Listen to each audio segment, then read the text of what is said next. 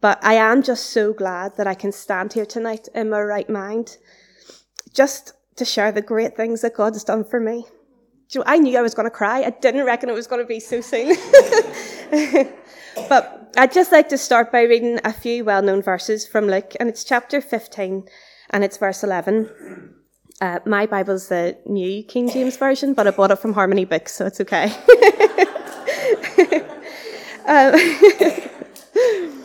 And it says, "A certain man had 2 sons, and the younger of them said to his father, 'Father, give me the portion of goods that falls to me.'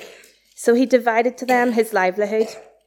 And not many days after, the younger son gathered all together, journeyed to a far country, and there wasted his possessions with prodigal living. But when he had spent all, there arose a severe famine in that land, and he began to be in want. And he went and joined himself to a citizen of that country, and he sent him into his fields to feed swine. And he would gladly have filled his stomach with the pods that the swine ate, and no one gave him anything. But when he came to himself, he said, How many of my father's hired servants have bread enough and to spare, and I perish with hunger? I will arise and go to my father, and I will say to him, Father, I have sinned against heaven and before you, and am no longer worthy to be called your son. Make me like one of your hired servants. And he arose and came to his father. But when he was still a great way off, his father saw him, and had compassion, and ran and fell on his neck and kissed him. And the son said to him, Father, I have sinned against heaven and in your sight, and am no longer worthy to be called your son. But the father said to his servants, Bring out the best robe and put it on him, and put a ring on his hand and sandals on his feet, and bring the fatted calf here and kill it, and let us eat and be merry.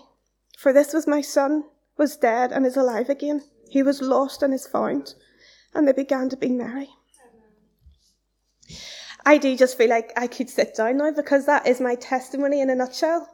I am a teacher, and since getting saved, you wouldn't believe how many times I've had to cover the story of the prodigal son with different year groups. And I've honestly had to hold the tears back every time, because it's just so real to me. It just means so much to me. You know, I really did just squander everything I had. But God is a good father. He's full of mercy. And he was looking out for me, even when I was afar off. But just a little bit of my background. I was brought to church faithfully. Week in, week out. I went to Sunday school, youth club, Bible camps, you name it, Sandra sent us. And it's only looking back now that I can see what a privilege it was to be brought up in God's house. And I gave my life to the Lord as a young child, and I knew what it was to walk with him. And I'd just like to share about that time in my life, just for a few moments. I remember finding the early years of secondary school quite difficult. I had friends, but I just felt like I didn't quite fit in. And even in those earlier times of my life, I knew what it was to feel close to God. I would have walked the corridors just praying, and I never felt lonely. I also remember going to a youth camp with church, and Jonathan had mentioned it in his testimony too. I think it was a BB house in Portrush, and Paul Malcolmson and Pastor Tim were taking in turns to share God's word. And in this particular night, Tim was preaching. He probably doesn't remember because it was so long ago, and he's getting on in years. But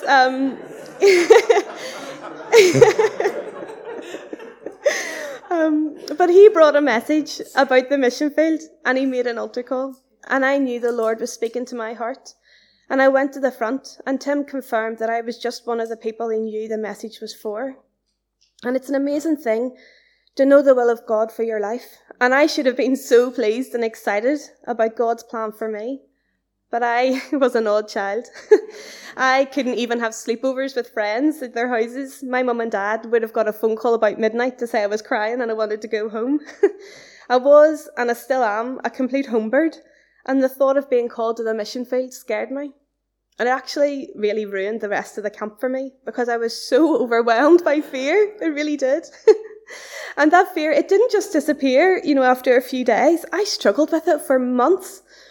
And one night, I just couldn't do it anymore. I couldn't struggle with God any longer. And I just lay in my bed, and I simply surrendered my life to him.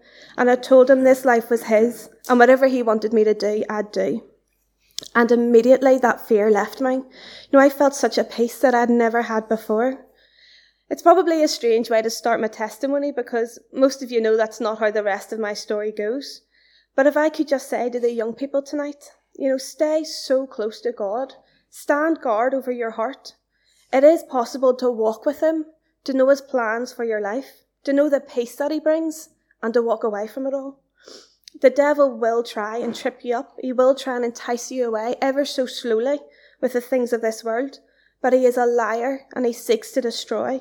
There is nothing out there for you in this world. And you try not to focus on people because people are human and with the best intentions in the world will let each other down. But keep your eyes on Jesus because Jesus never fails. He never disappoints and he will never let you down. But around the age of 16, it all changed. And as I said, I don't even really know how it happened. But I decided that I was going to live my way, whatever way I wanted, and that's exactly what I did. I stayed on to do my A-levels, and then I went to university, where I just lived the student life. And to be honest, if you were to ask my friends, I know they'd tell you I was a complete hellion, but I loved every second of it. I was just out,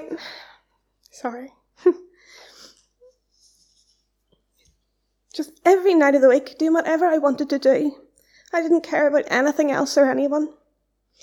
But the Bible says the pleasures of sin are for a season, and very soon I wasn't having fun anymore. I would have come home from nights out and just cried myself to sleep because my life was empty. I was just miserable. So in my head I thought, if I just had certain things in my life, I'd be happy. And many of my friends had started to get married and have children, and I thought if I just had what they had, I'd feel complete. But relationships left me broken and just couldn't satisfy the longing I had in my soul. I told myself if I could get a house, I'd be happy. That way my life would be making progress. I'd be moving on somehow. But I got a house and I wasn't happy. And that quickly changed to when I get my house sorted, everything will be better. And my wee daddy worked his socks off in my house. And my friends, my family said lovely things about it, but I just couldn't see it. I wasn't satisfied. I had a good car, a great job, lots of friends. I went on holidays, spa weekends. I even spent a small fortune on the cutest wee dog. A real life wee teddy bear. But nothing worked. I was just so trapped. There was such a heaviness in my life, and I could not shake it. No matter what I tried, it was disappointment after disappointment, and I was exhausted, just constantly chasing fleeting moments of happiness. You see, once you've known the peace of God in your life, like I had all those years ago, nothing else can compare. But I still tried doing these same things for years, over and over again. And I was now 31, and my life was just the furthest place from where I thought it would be. And I'd heard it preached hundreds of times that sin will always take you further than you want to go. And I was now living a life that I'd been warned about so many times. But I do just thank God that he didn't leave me there. Even though that's what I deserved, it's not where my story ends. Around June, everything was just coming to a head for me. I didn't want the life that I'd made for myself. I couldn't do it anymore. The cracks were showing massively, and I wasn't able to hide behind a smiley face. The way I spoke to my friends was atrocious. I was always grumpy. I was always complaining about something. I just didn't even recognise myself anymore. My life had become so ugly, and I hated it. But there was nothing that I could do to change it. And one day, Mum and I had taken Dad to collect his car from a garage. And on the way back down, we stopped at lights outside a gospel hall. And there was a verse outside the church that said, "Come unto me, all ye that labour and are heavy laden, and I will give you rest." And I so longed to claim that verse for my life. I was so weary. My life felt so heavy, and I just wanted to rest. I just wanted a break from it all. But as quickly as those thoughts came, I just as quickly pushed them aside, and I tried to busy my mind. And a really easy way for me to quiet my mind, just to numb all of my thoughts, was to put something on the TV. And when I was watching the programme, there was a funeral service, and someone just read the verse, "Come unto me, all ye that labour and are heavy laden, and I will give you rest." Even in my busyness, when I didn't want him to, God was still pursuing me and telling me to come to him. And just a couple of days later, my friend invited me to church. And to be honest, my heart was just soft, and I told her I'd go. And the pastor got up to open the service, and he just read one verse. "Come unto me, all you that labour and are heavy laden, and I will give you rest." I really don't believe it was a coincidence that that verse was brought to me 3 times in a week. I believe it just shows God's heart that he truly loves us. God gave me so many opportunities to come back to him over the years that I was backslidden, and each one I had rejected. But here he was pursuing me again, just so tenderly dealing with my heart. He would not give up, and he would not let me go. And after the pastor read the verse, we sang a song called "Jesus, Strong and Kind." It's a simple song, but the words are lovely. It says, "Jesus said that if I thirst, I should come to him. No one else can satisfy, I should come to him. Jesus said that if I'm weak, I should come to him. No one else can be my strength, I should come to him. Jesus said that if I fear, I should come to him. No one else can be my shield, I should come to him. For the Lord is good and faithful. He will keep us day and night. We can always run to Jesus, Jesus strong and kind." I just felt like God was speaking straight to my heart. "Ruth, I have everything that you need. You just need to come to me." And it was as if he went a step further. It was as if God said to me, "I have everything, but if it's still too difficult for you to come to me, listen to the final verse." And it says, "Jesus said, if I am lost, he will come to me. And he showed me on the cross that he will come to me." And I just remember crying the whole way home to my house. But believe it or not, the battle for my soul went on for another 2 weeks before I fully surrendered my all to Christ. I went to Mum and I prayed a simple prayer, just asking God to forgive my sins and to come and live in this life. And I can honestly tell you that my burdens were lifted. That on that day on the beach, I just said that Jesus truly satisfies, that I have a hope and my life has a purpose. And that's still true for me today. I no longer dread each morning.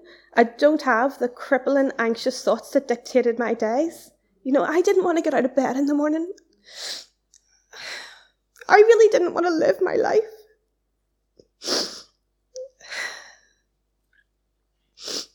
But I am just so glad that Jesus said, "I am come that they may have life and they may have it more abundantly." And the Amplified says, "Life to the full till it overflows." And God has just completely turned my life around. He's done such a work in 7 short months. And one of the lovely things about God is that he promises to never leave you, never forsake you. He didn't save me and then say, "Off you go on your own to figure it out." He's placed me in a church family with people who encourage me to grow in faith. He speaks to me through his word, and he proves himself to me time and time again. And shortly after I got saved, I got baptised. And Tim said, everyone gives a short word of testimony before they get baptised. And I was dreading it. I'm not exaggerating when I say I find this really difficult, and I did not want to do it. And there was sort of having a little bit of fellowship before the baptism. And I said to Nikki the Wednesday before, "I won't be going up for the fellowship part. I'll be sick with nerves. I won't want to eat anything. I won't want to speak to anyone. I'll just arrive up before the service starts." And that's what I did. And when I arrived at Newcastle, I saw my mum sitting way down the other side of the beach, and I made a beeline for her. And I just stood there. And then the service started. But as soon as I got to that mic, I wasn't nervous at all. I felt a boldness that I had never had. And Lainey had taken a wee video, and I had shared it to my Facebook. And my friend who I've known from school sent me a message, and she said, "You were so confident. I've never seen you like that before." And I just told her, it's because I've never been like that. It was the Lord. I was doing it in his strength, not in mine.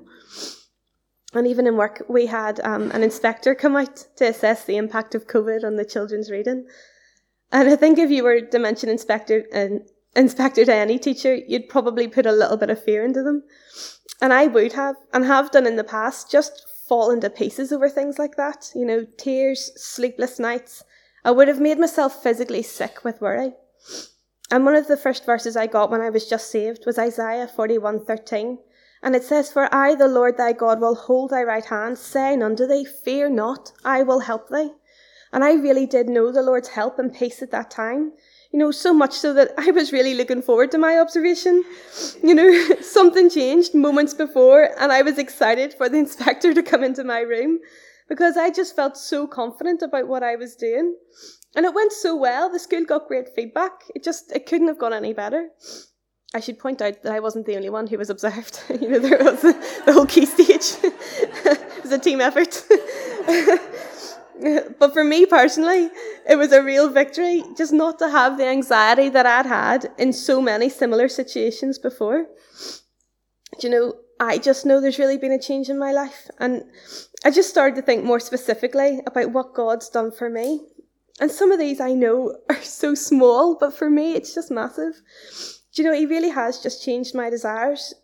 On my worst days, I probably wouldn't even want anyone to know this, but, my worst days, I was coming home from school and I was going to bed with like a bottle of gin or whatever it was I had, and I was just drinking myself to sleep at 4:30 in the afternoon, just looking for an escape, just looking for a way out. I don't want to drown my sorrows in alcohol anymore. I'm not living for the next night out. I've no desire to be in a bar or a club. Before I was saved, I couldn't think of anything worse than going to church on a Sunday. Never mind twice. But I do just love getting to church. I love getting to the meetings. I used to feel really lonely and isolated living on my own. But I love being in my house. It's just, my own wee space just for me. And I know it's a pretty big statement, but I would say I was pretty tormented in my mind. My mind was constantly in overtime. I couldn't switch off at night. I was just overrun by thoughts of fear, anxiety, just worst case scenarios. And I would have wakened nearly every hour. But Jesus promises sweet sleep, and I sleep so well. And I just would never have entertained the idea of going anywhere overnight on my own. But over Christmas, I had a wee night away, and I had the best time. I could have stayed much longer. And just like I've said, I know these things seem insignificant, but to me, they're honestly such victories. I'm just content, and it's only God that's fulfilled me. I'm by no means perfect. If you ask Sandra and Trevor, they'll tell you I still get grumpy. Or ask my work colleagues, and unfortunately, I'm sure they'll tell you I still complain. I'm very much a work in progress, but I'm just trusting the Lord to mould me into the person He wants me to be, because His word says, He who has begun a good work in you will perform it until the day of Jesus Christ. And I don't know what the Lord has in store for me, but whatever He wants me to do, I'll do it, because I know life's not worth living unless you live it for Him. Maybe you're here tonight or listening online, and you can relate to some of the things I've said. Maybe you're feeling empty and broken. Maybe you've got heavy burdens and you don't want to go on. Don't waste time trying the same things over and over again. Jesus is the answer. And I just regret that I didn't turn to Him sooner, because He truly is the way, the truth, and the life, just like we were singing. And if you just come to Him, if you just let Him, He will change your life too. He'll give you rest that this world can't give, and He'll give you peace that this world can't take away. Jesus is waiting. He sees you afar off, and He simply says, come.